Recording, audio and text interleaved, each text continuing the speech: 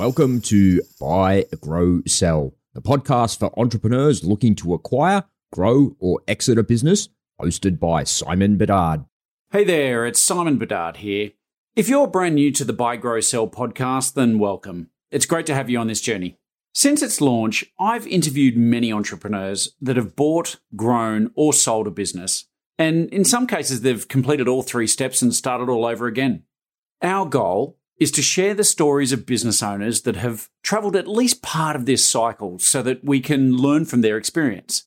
Whether it's the dizzying heights of success or the hard lessons learned through adversity, we get to the heart of what drives success and how to apply these lessons on your journey.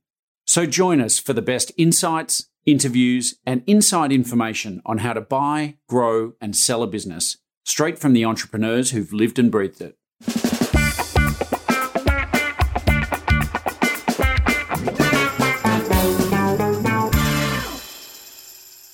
Welcome back to the Buy, Grow, Sell podcast. In this episode, we're interviewing Tyler Jeffcoat.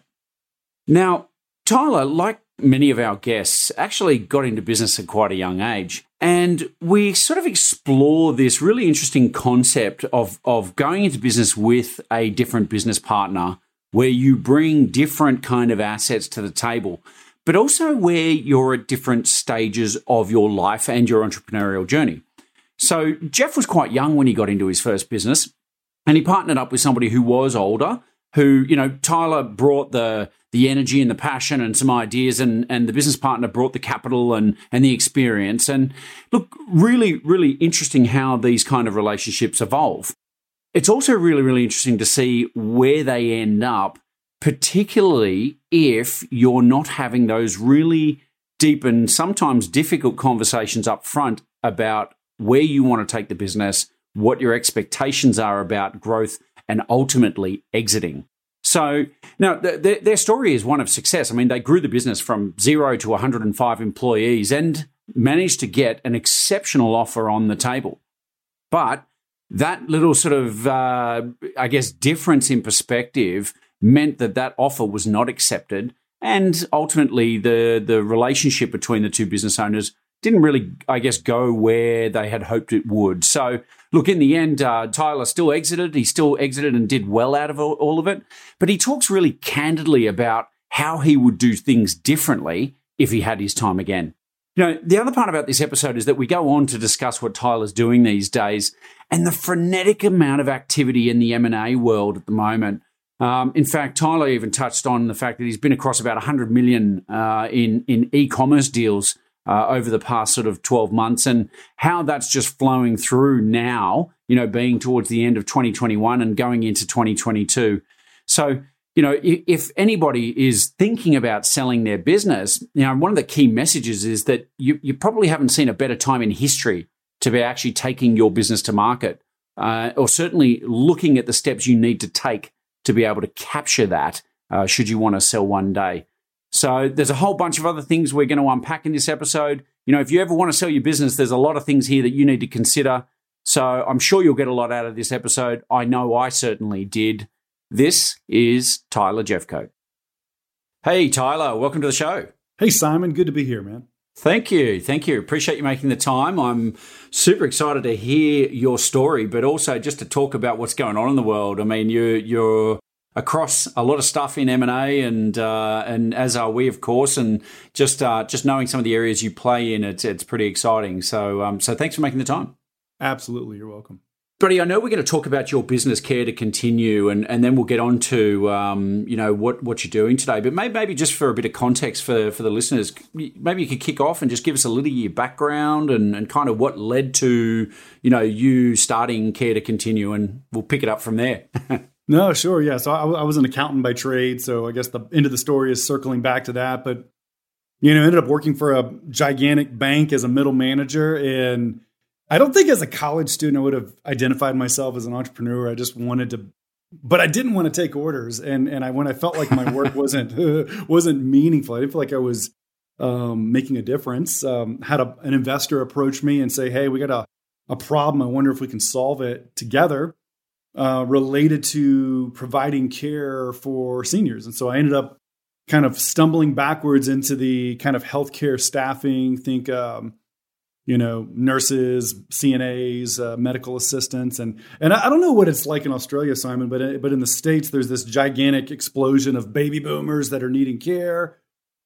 And definitely. And there's in the insurance world, the health insurance world is bad in the States. It's not good. It's bad. We're great at fixing things that break a hip, we'll fix it. If you need a way to prevent getting into the hospital, we stink at it, right? And so I had a couple of grandparents that had a really nasty experience in a nursing home, and it just frustrated the hell out of me. I was like, I wonder if there's got to be some better way. And so that was the genesis of my business partner and I starting Care to Continue. We literally did this kind of fabulous over-the-top focus group experience with about 35 seniors. They named the company. It was their idea. So we kind of built our story out of how to really meet their needs better. And man, it was a hard first year. And then it was like a hard second year because we went from first year, nobody cared, right? No one cared about our business. Yeah. The second year, we went from 5 employees to 55 in like 11 months. And it was insane. It was insane. That is a whole bunch of different problems there. I know. And you laugh about it because we didn't make a lot of money, by the way. Like, so, that kind of growth was a really difficult thing to manage. And so we kind of over 3 or 4 years, 0 to 100 employees. And then I ended up exiting the business. And I think that's the part we'll talk about here in a little bit, Simon. But, we had some investors give us some really cool numbers from evaluation. And then my partner and I butted heads. And what ultimately ended up happening was not the dreamy exit that I had hoped for. It was less. It was great. It was base hit double, that kind of thing. Not a slam dunk, not a home run. And, started the business I'm in now called Seller Accountant, where we're helping. Now I'm trying to help the entrepreneurs in the e-commerce space avoid some of the mistakes I made. And we're seeing lots of cool stuff happen in the space in terms of exits for those guys. Yeah, that's awesome, man. That's awesome. And so much to unpack here, but healthcare, absolutely right. I mean, we've got the wave coming, so the fundamentals of a business like that are pretty obvious.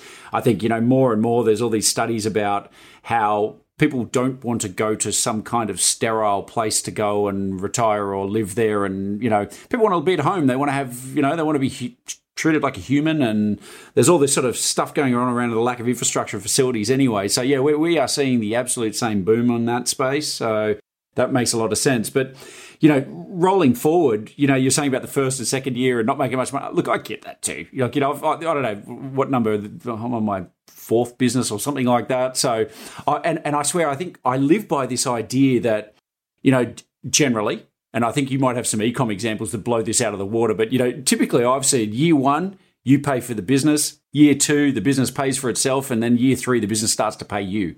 Totally. And I've, and was that kind of similar there for Care to Continue? Yeah, and I would even say that same 1, 2, 3 was the same for Care to Continue and the same for the second startup Seller Accountant, where not only did I pay for year 1, but it was lonely, it was terrible, it was scary.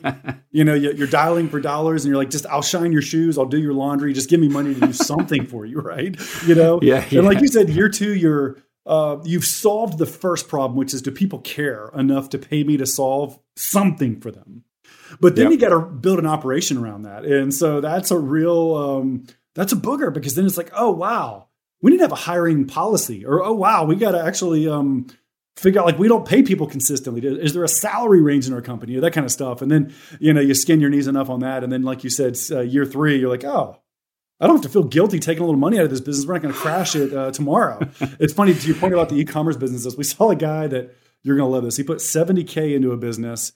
18 months later is negotiating a $30 million exit with a private equity firm that has $1 billion in assets. Just unbelievable. Oh, man. Good on him. Good on him. I have we had a client who sold in the middle of COVID too, and he started his business. In the first year, he took home $750K. And I'm like, and I swear, like, I didn't ask him his age, but I honestly thought he had to be just shy of 30. I thought he was still in his late 20s, and I'm thinking, man, you've done very well. I'll put aside my own sense of inadequacy here that I took 3 years to make some money. But anyway, he wanted to sell it. We talked to him about it and said, look, you need some more time. You've been in it 1 year. Like, people are just going to be very skeptical about whether this is repeatable. And he talked to me about his forecast and he's growing and da-da-da-da. And I said, okay, cool. Go and do that next year. And then let's talk again, right? And so we helped him a little bit along the way. But the next year he took home 1.5 and we went, okay, I think you're ready. So, and we did sell it and he got a good price and, happy days. But look, I think the world is changing. That deal, by the way, went across in the middle of COVID. From the day we started the campaign, we closed it out, settled in 67 days. And, which was a record for us. But, and I keep telling people that's not the norm. Don't expect that. So, hey, take me back to care to continue for a second. I'm curious because I want to cover that off before we get into the e-com stuff a bit more because I want to spend some time on that stuff. I love it. Care to continue? Like you mentioned that you kind of maybe didn't end the way you wanted to, but in the beginning, did you guys talk about your end game? Did you talk about exiting, all that sort of stuff? I think so. We had lots of conversations, and they were. Actually, I've listened to a couple of your episodes. I'm not the first guy on your podcast that had like an older partner, right? I was the 29-year-old finishing grad school, didn't have two nickels, and was the only operating partner. And Dave was. I'm incredibly grateful that he would throw money at a 29-year-old and say, "Hey, go build something." So I think the big picture is just incredible amounts of gratitude.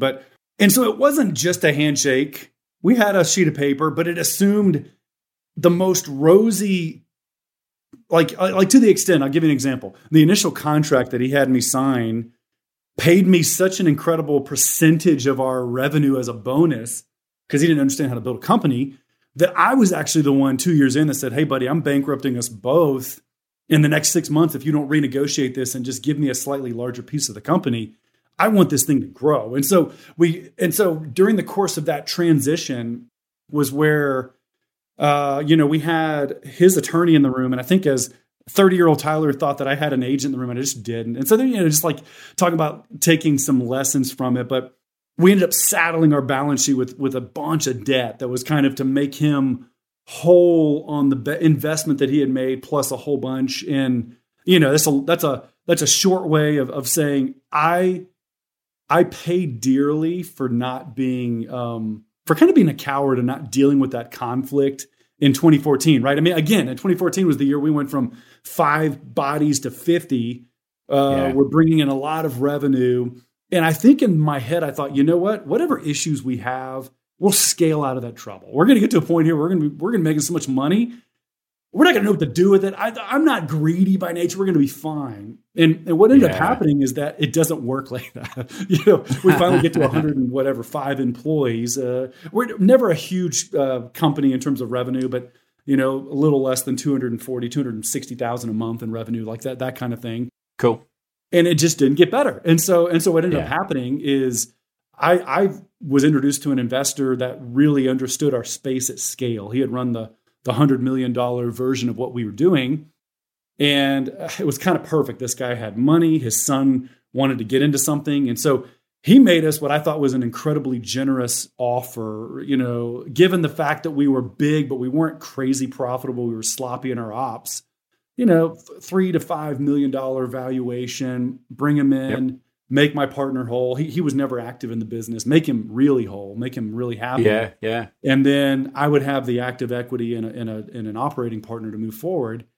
And, in hindsight, I could see how he would perceive me coming to the table with like, hey, I've got this really cool idea, as him being like, you're trying to cut me out of this baby that I helped you build. And, I don't know, it wasn't intentional, but in hindsight, I was probably a little bit aggressive on that side of it. Right. And so it just kind of eroded some trust, I think, from his standpoint, where next thing I know, I'm having to let go of a key employee. Again, we got 105 employees.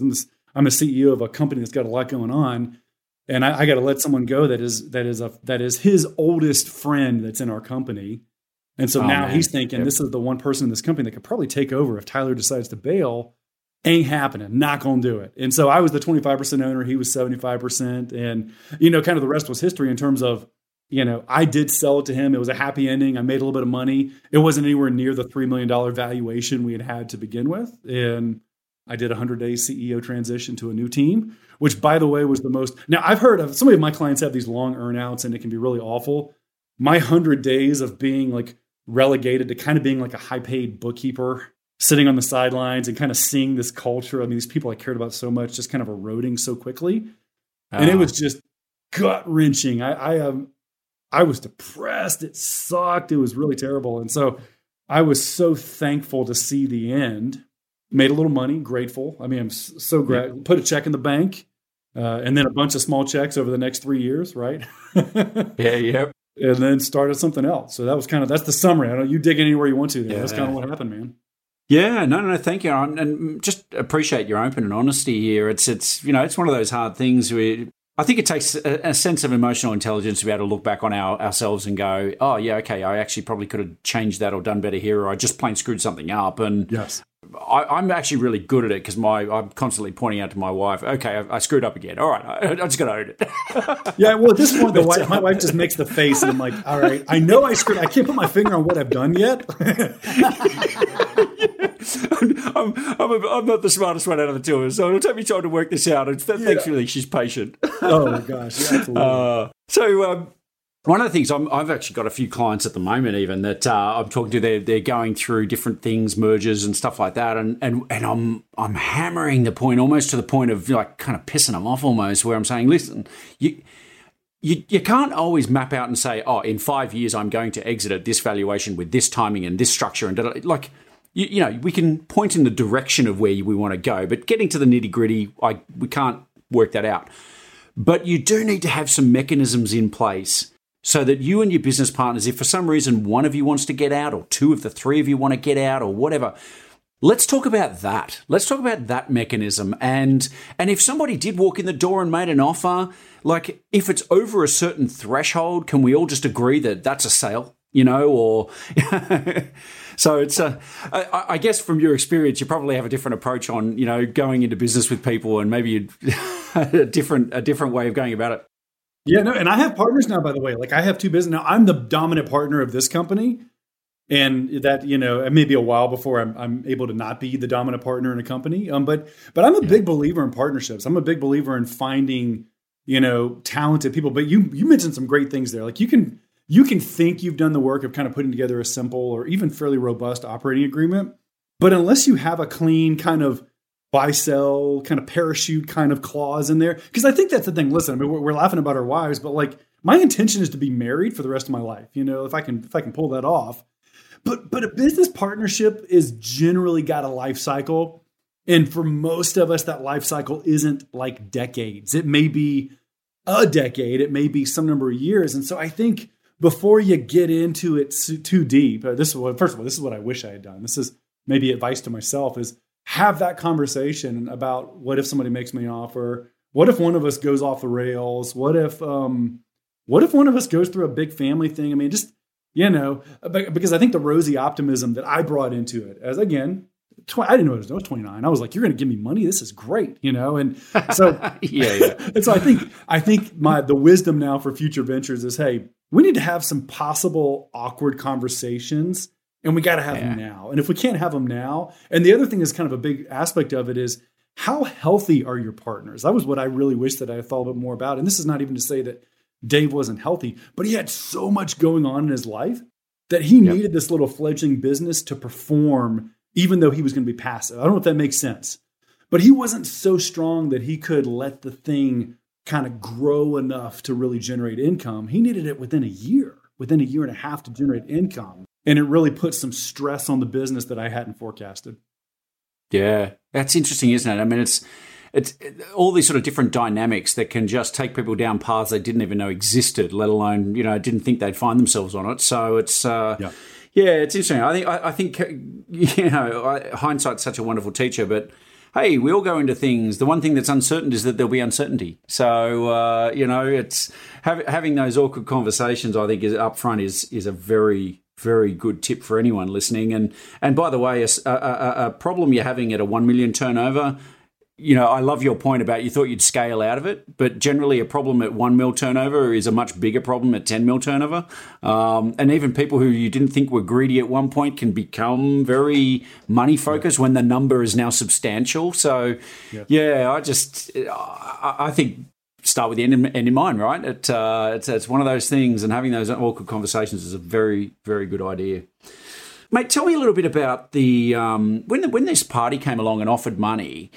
Did they? I mean, you mentioned before, and I won't squeeze you too hard on numbers and stuff here because I'm sure some of it's confidential. But you mentioned that it wasn't hugely profitable, but 3 to 5 mil. I mean, that sounds like by a traditional metric, a multiple of EBITDA or something. It was probably a very good offer.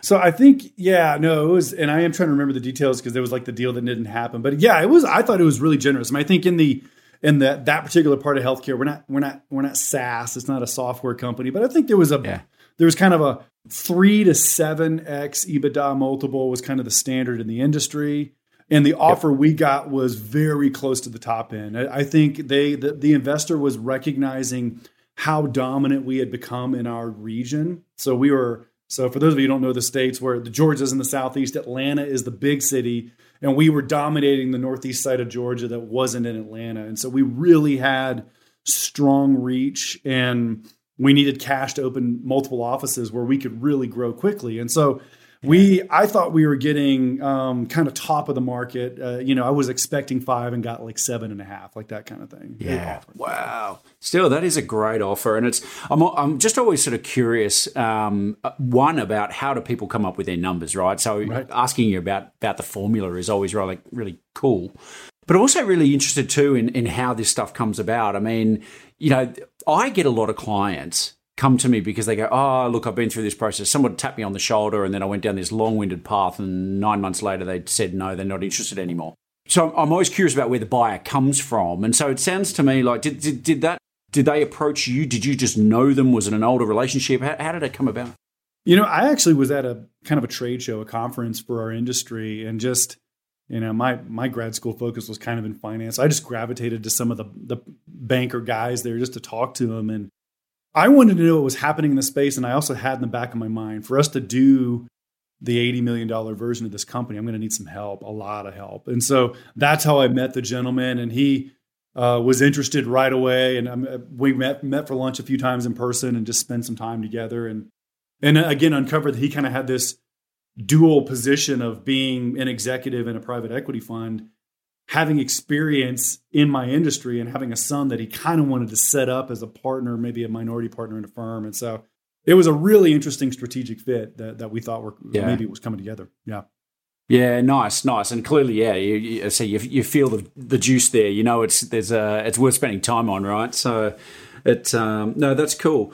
Did you have any moments through that where you thought, geez, if this is going to happen, should I be going and talking to other people, or did the deal just feel so right that you didn't feel the need? It's a really good question, because I think in hindsight, for sure. Let me just say this: the deal, I did it the wrong way in general. I had a 75% majority investor that was the main owner of my business, and so I thought that this was a really non-threatening thing to do, because I thought, hey, we're going to be able to really generate lots of value for both of us here. What I should have done is I should have had the hard conversation 3 years ago, kind of put some grievances on the table, let him do the same thing, and then say, hey, buddy, what may help us here is to work together, package this thing, and try to bring investors in, and then shop this investor along with 10 others. Right? I mean, there's a right way to do it. We maybe should have had a broker involved, that kind of thing. For me, that wasn't really on my mind. All I knew was we're growing 100,000 miles an hour. I need help. I was definitely in the let's work 60, 70, 80 hours a week. I mean, this is a 24/7, 365 business.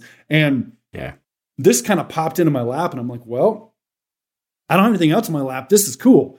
And so for my complete lack of diligence or even wisdom on that side, it was actually a fairly interesting relationship, but it was not handled the way I would advise my clients to handle it.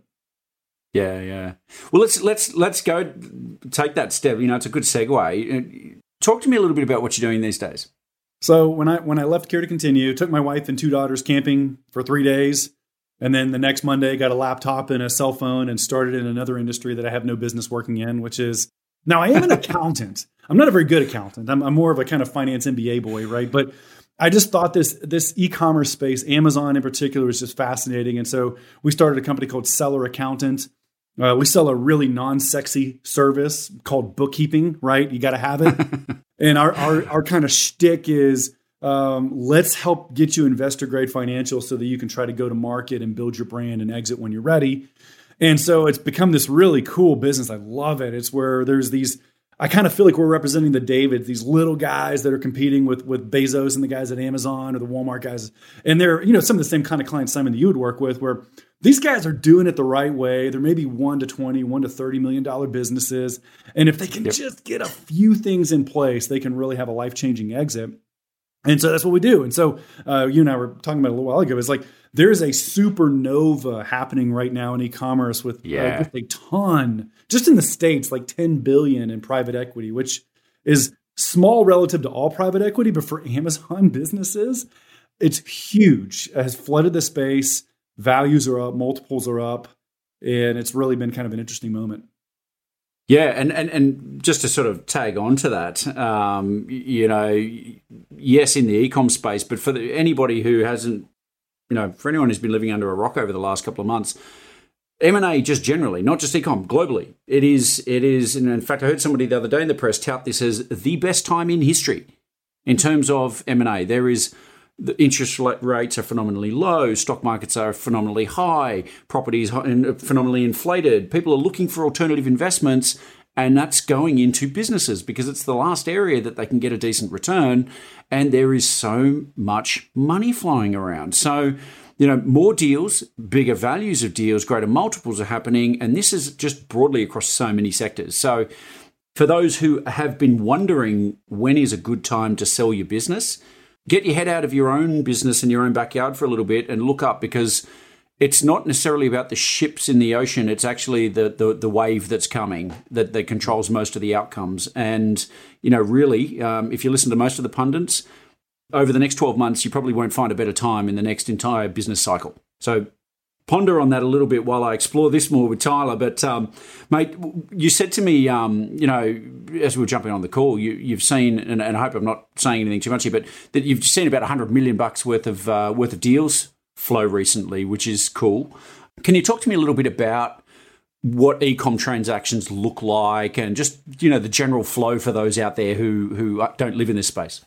Sure. Yeah. And we're hoping by the end of the year, it'll be about 130 million. So there's a couple of other ones of our clients. And so, so what's happening is traditionally in e-commerce brands, we don't have a lot of, other than inventory, there's no physical assets. We have generated a product. Sometimes we have some intellectual property. Sometimes we don't.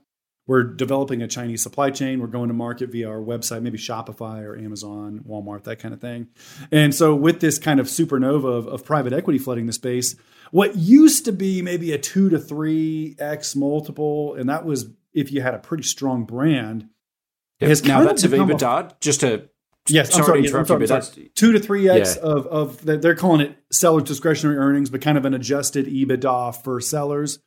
And it's become now a 4 to 5.5, right? So you think that's a doubling of the enterprise value. And these private equity firms are raising cash at 32x multiple. Yeah. And they're like, what 7? I got to pay 7? What's the big deal there? And so the challenge, and this is what's interesting, the challenge that some of these equity funds are running into now, and I've consulted with about 10 of them in the last year, is they underestimated the amount of working capital that was going to be needed to continue running these operations with some of the supply chain slowdowns that we've seen. And so they're still paying these high multiples, but the bill's coming due with their investors a little bit, where they're wanting to see some return on investment, and it's going to take a few more months than expected. And so in my side of the pond here, at least, that we're seeing a little bit of a temporary dip in the transaction volume here, kind of, I would say July through kind of October. And I think as soon as Q4 hits, which is, so again, if you happen to be in the e-commerce space, getting through a big Q4 here, and then maybe looking to go to market Q1, I think could be just fabulous timing, because even in the States, another 10 billion in private equity is just feverishly looking to get into the space. They've got to, they imagine this, somebody strokes you $100 million check and you have no choice but to deploy that capital within 6 months, and you have a very narrow investment thesis that says, I have to buy a business that looks like this, this, and this. That's kind of what's happening right now with our clients. Yeah, no, I can relate to that. It's interesting, and it's funny too, because we talk about the timing in the market and all the rest of it. It's, the waves here. I hear people saying, oh, yes, this will be pushing all through next year and everything else. People are always trying to pick the turn of the market. It's like, man, you're never going to be able to pick that. Like, and the problem is you'll only know it's turned when it's too late. Yep. So, if you, once again, I think for people who are thinking about, should I be, I want to sell or I want to sell at some point, you actually may get a better valuation today than you do in 12 months' time. So, it's don't hang around to start thinking about or talking about these things, because it takes time as well.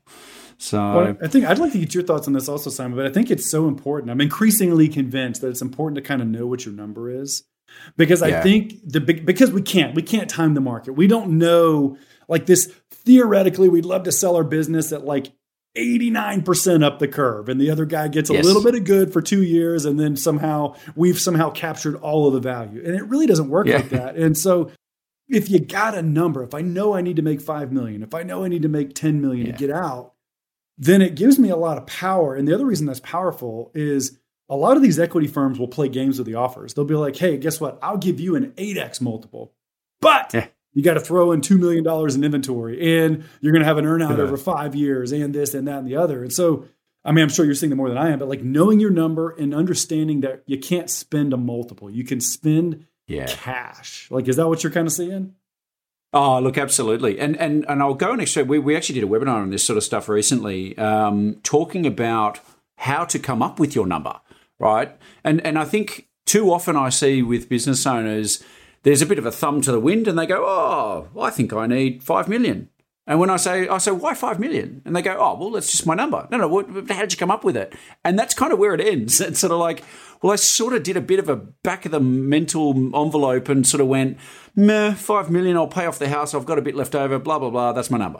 I'd encourage people to, this is your financial future, right? Like, this is a pretty important thing to spend some time on. And there are some really great processes you can go through to think about your life and where you're going and what's coming up for you, and how to put a little bit of science behind that number, and of course combine it with a little bit of business valuation science. I won't say magic. To understand valuations and how they work, so that you can kind of try to triangulate, right? Well, where am I? What do I kind of need it to be? Where is my business? What do I need to be doing? And you can start to then get a bit of a runway and say, well, you know what? With the right support and planning and whatever, maybe I can be at that number in a couple of years. And I think, Tyler, coming full circle back to what you're talking about, somebody walks in after 12 months and offers you that number, well, then it can be a pretty unemotional decision, right? Hey, we're in the Goldilocks zone. Let's do this. Let's do it, baby. Yeah. And I 100% agree with everything you just said there, Simon. And then the only other thing I would add to it is, like, there's a little bit of self-discovery. Like, and this is just my personal story. Like, I think I was convinced when we were growing so quickly in our first company that my definition of success for myself was to be the CEO of a $100 million company with 500 employees and this, that, and the other. And I think what I learned through the journey was, that's maybe not me. That actually is maybe not how I'm wired. I actually might be a little bit more of I need to cash out at 5 or 10 million, and I need to go build something else. And maybe my life will be better served, and I'll be more energized hitting a bunch of doubles instead of trying to hit a grand slam. And so know thyself as part of that scientific process can really go a long way. Oh, big time, big time. And recognizing that, knowing thyself, your perceptions and your ideas and what's important to you do change, right? I got married and I realized my opinion was worth less. So, and that was a good thing, So, I couldn't agree more. And, I've always laughed because I'm not the, I'm not the kind of guy who I need a Ferrari or this sort of stuff, or I need to have the massive luxury boat. I'd be happy just to go on the boat every now and again, right? Or, and here's Tim Ferriss coming through with the 4-hour work week. But, you don't need to be a squillionaire to have a really, really amazing life. And defining how you want to spend your time and stuff like that is going to be probably a far more valuable exercise as a human and as a business owner than pipe dreaming or blue skying about these things that you think you want. So couldn't agree more. Tyler, what do you see with transactions around e-com? My experience has been, and I think partly this is because of the storm, M&A storm we're in at the moment. Partly, the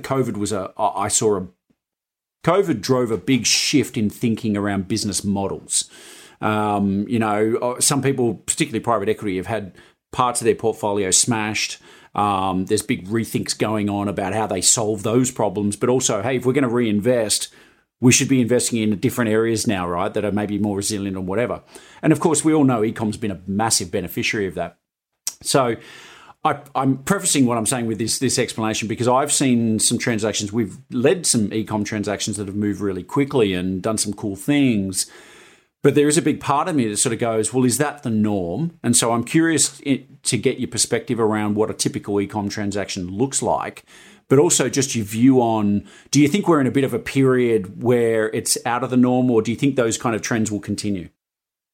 I think what's out of the normal right now is the amount of new money in the space that hasn't matured operationally. So the things that are here to stay are you kind of alluded to this, Simon, but grandma wasn't going on Amazon.com or Amazon.au to buy her stuff. The pandemic forced her to start adopting that behavior. And so what was 30% year-over-year growth in e-commerce was like 60% and is going to be. So we kind of got a 5-year bump into the future. That's not going anywhere. The trend will continue. There will be other disruptive players in there. I think what has really made it interesting from a financial standpoint, like you said, is those guys that were invested. There's a retailer in America called Kohl's or JCPenney that just got crushed last year. Let's take that cash out.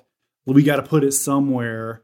Let's go into e-commerce because now we finally opened our eyes to the fact that this isn't a waste of our time. We want to get into it, right? Yeah. But having smart capital, and I put that in quotes here, doesn't always equal smart capital.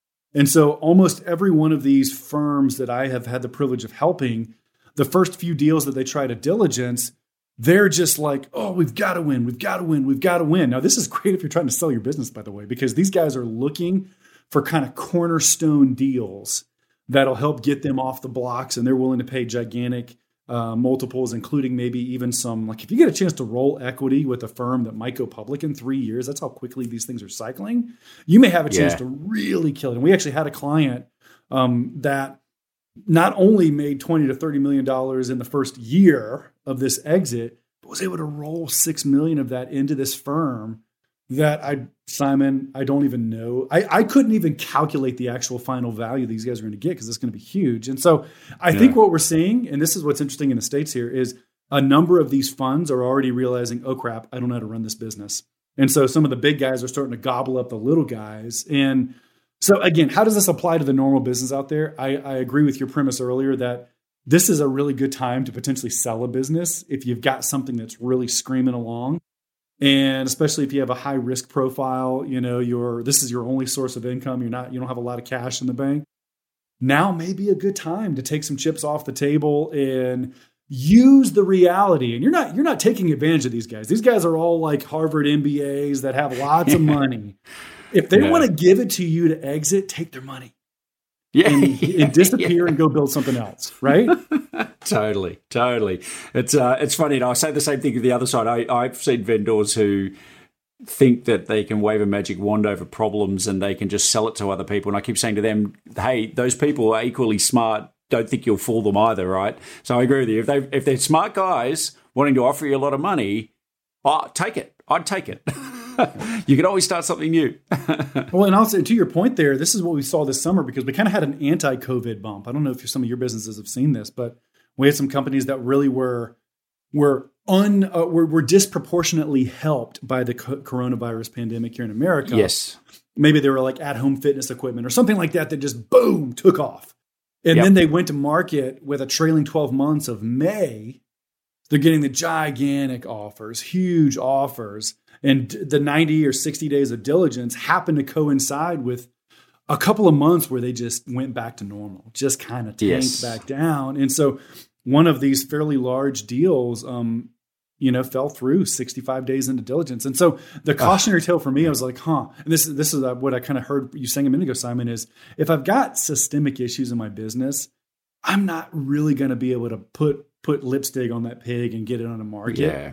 I may want to slow down first of all, I always want to be the one to bring that issue to my buyer instead of letting them discover it. Because we also, my company does due diligence for some of these funds, like some financial quality of earnings. And I can't tell you how many times we dig in there and we're like, oh, here's another $100K in advertising expenses. Oh, oops, we just omitted that from the financials. And that kills the deal, Yeah. Yeah. Man, I totally hear you. It's I almost feel like a broken record saying this, but getting deals done is actually not an easy thing to do. It's not like selling a home where somebody walks in and says, "Oh, but I just love the kitchen and the local schools are so fabulous. Let's just give them an extra $50K." Like, it doesn't happen, and there's so many complexities. And so you want a deal done. Well, you need willing buyer, willing seller who need to build an enormous amount of trust in a very short period of time. And as to your point, Tyler, little things like that, like actually some things might have been a genuine mistake, but that mistake, that issue gets blown up in the minds of the buyer because they will think it was intentional. Yeah. Yeah. And they start wondering, what else is he hiding? Totally. What else is in there that we're going to really not know until we get on the other side of this thing and we're going to be stuck with the bag? And so if you're looking for the opportunity to maybe have leverage to not have as much of an earnout and try to get more cash up front, just be transparent, be crazy. In fact, I almost encourage my clients to be like, that month, like last June, let me tell you about the 3 mistakes I made in June and how I really wish I'd done it better. I want to be like proactive in bringing those issues out because, again, you can do the opposite. You can actually build trust in a way that they're like, well, maybe I should pay an extra half multiple for these guys. I mean, they're really good guys and they're not going to lie to us. This is great, Yeah, absolutely. And I think too, we were saying before, buyers, they're going to be generally pretty smart people with pretty smart advisors. So they don't expect your business to be perfect. So the fact that you raise the issues with them and you can actually demonstrate that you've thought about it, perhaps you've learned something in hindsight and you've got ideas on how to mitigate those risks going forward, that's a big plus. Yes. Big plus. So, yeah. Tyler, I can see we're brothers from another mother, and I don't just mean because we're both follically challenged here, but yeah. Great. Hey, I'm curious. Talk to me about a typical kind of e-com transaction. Like, what does that look like from a time frame?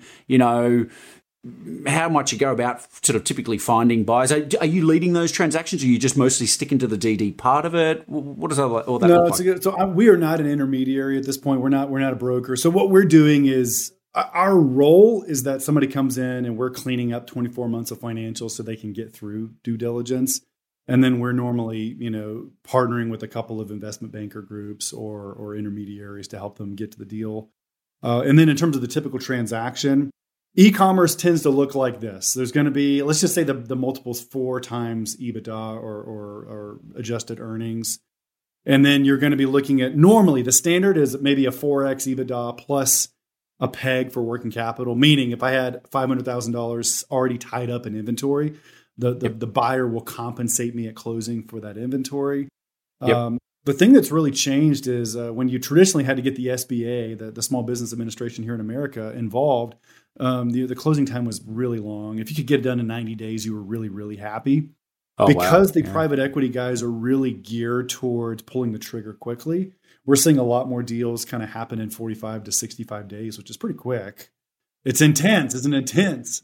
That 45 days, 90 to 90 days, is that from the beginning of the campaign or is that the DD period or? No, that's probably at this point, if you've got your packet ready. So again, there may be 3 or 4 weeks of preparing your packet, but going to market, fielding offers, it's funny, a year ago, there was such a feeding frenzy. You might get an LOI within 5 business days and you might be, doing 30 to 60 days of diligence depending on the buyer and you might be done. Yep. I think I'm seeing that lengthen a little bit. And actually what I'm seeing, Simon, is that these private equity guys, like they are smart and they're figuring out how to diligence the different nuances of the business model. For instance, am I more of an arbitrage play versus a brand owner? Do I own the IP? Am I more multi-channel or omni-channel, or am I really focused on one? And so when I asked them, and I would ask every single one of these funds, I literally talked to probably 30 of them last year. I asked them the same question: what is your strategy? And like probably 20 out of 30 didn't have one. They're like, I mean, they wouldn't say it like this. They could sell it, but their real strategy was to spend this money as quickly as possible, and we'll figure it out. Yeah. But now they've matured a little bit because they've gotten burned on a few deals, and they're realizing, okay, we like the ones that look like this. You know, for our industry, if it's a smaller number of SKUs that are really profitable, high moving, that's better than 1,000 different products that are kind of low moving because the net working capital is lower if you've got a smaller portfolio. And so most of those deals, let's say, just to finish my comment, if it's a 4X, you normally get about 3X at closing and then either a stabilization payment or some form of earn out. But I do think that that's been a trend that's been in the seller's favor, where maybe 2 years ago, it was more 50% of deal value up front, 50% over the next 2 years. Now it is closer to 75% on day one. I think there's just a lot of leverage that the seller has right now, and the buyers are eager to get the deal done. And so I would not, if I were selling right now, I would not be happy having to take 50-50. And now, at least not if I'm in e-commerce. Like, there may be other industries where you got to do what you got to do. But if I'm in e-commerce, I want at least 70% on day one. And I want the earnouts to be really clear so I know how to earn it. Yeah, no, that's really, really great advice. And I think, you know, for anybody listening to this who's thinking about selling their business, I mean, if you don't want an earnout, and hey, I get that, right? No one actually wants an earnout.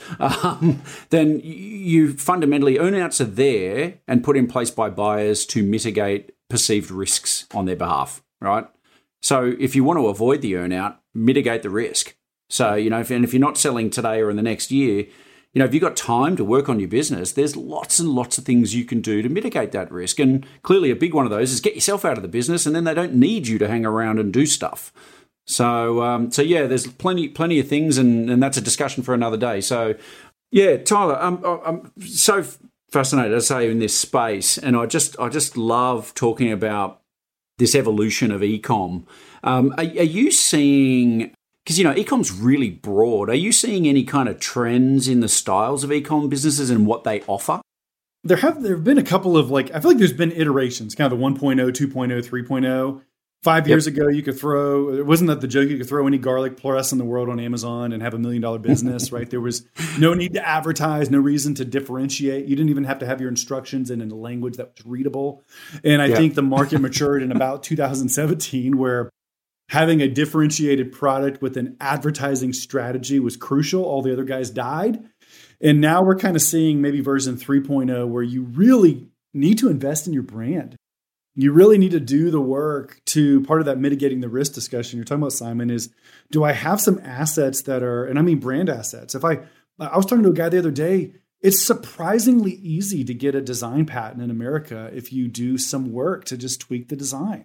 And that gives you some real power to kick the bad guys off your listings if you're on a marketplace, or to have something on your own website that is more attractive. And so I think, here's my prognostication. My forecasting is that marketplace is going to continue to be king for the majority of products that are kind of commoditizable. In other words, I'm not trying to hate on your baby if this is your product, but unless it's highly differentiated and in a lifestyle kind of category, you're going to tend to get a better return on your ad spend partnering with an Amazon, eBay, Walmart. But the most profitable and highest multiple brands over the next 4 years are going to be the ones that have successfully crossed the chasm to have a true direct-to-consumer model, where they are selling to the customer through their website. They own that customer's email address and have now figured out how to retarget that customer. Because when you go to your investor now in 3 years, you can say, hey, listen, yeah, we got $1 million. We turn over $1 million a year on Amazon. We turn over $2 million a year on our website. But here's the even better part, is whenever we launch a new product, I've got 250,000 email addresses that I can send a campaign out to direct that traffic to wherever I want to. Amazon, where do you want it? I'm going to send it there for you. And so just know that there is the ability to build additional asset value, but you can't be lazy. And it takes a lot of work to build that brand equity in those relationships. Yeah. And, you know, I don't want to say any more. That's brilliant advice. I just let that hang out there for a little bit. That's really cool. Tyler, clearly I could speak to you about this stuff all day, so I'm writing down here now. So I'm going to have to drop in on you when I'm back in the States next time. But man, are you happy for people to reach out to you? Because I imagine with what you do, it's not sort of US centric. I mean, helping people get their books in order and get prepared for DD is something that's universal, right? Definitely. And especially, you're going to have a tax compliance guy in your country. Stick with him. You don't want my team. But if you're looking to address investors or exit in the States, which is where a lot of private equity is centralized, it may be worth looking us up. And so, selleraccountant.com. You can find anything you want to know about us there on the website. Yeah, awesome. Are you happy for people to reach out on LinkedIn? Sure. Find me on LinkedIn too. That's great. Yeah, cool. So Jeff Coat with one F. It's the weirdest name in the world, but if you Jeff Coat with one F, there's like 3 of us on the planet. I'm the bald guy that's 38. It's not hard to find me. It's always the handsome ones, mate. Don't worry. We'll put links to your profiles, your websites. We'll put it all in the show notes for anyone who'd like to reach out to Tyler. And please, as we always say on this show, if you reach out via LinkedIn, don't just send a connection request. Please add a little note. Maybe let him know that you heard him being interviewed on this podcast, and then it doesn't sound so weird. Tyler, thank you so much. I'm going to have to come back to you and talk to you about coming on the show again, because there's so much stuff here that we could keep talking about. But, man, I really appreciate your time. I'm really grateful for you sharing your story and just being so open with us. So thank you very much. Simon, my pleasure, brother. Thanks for having me.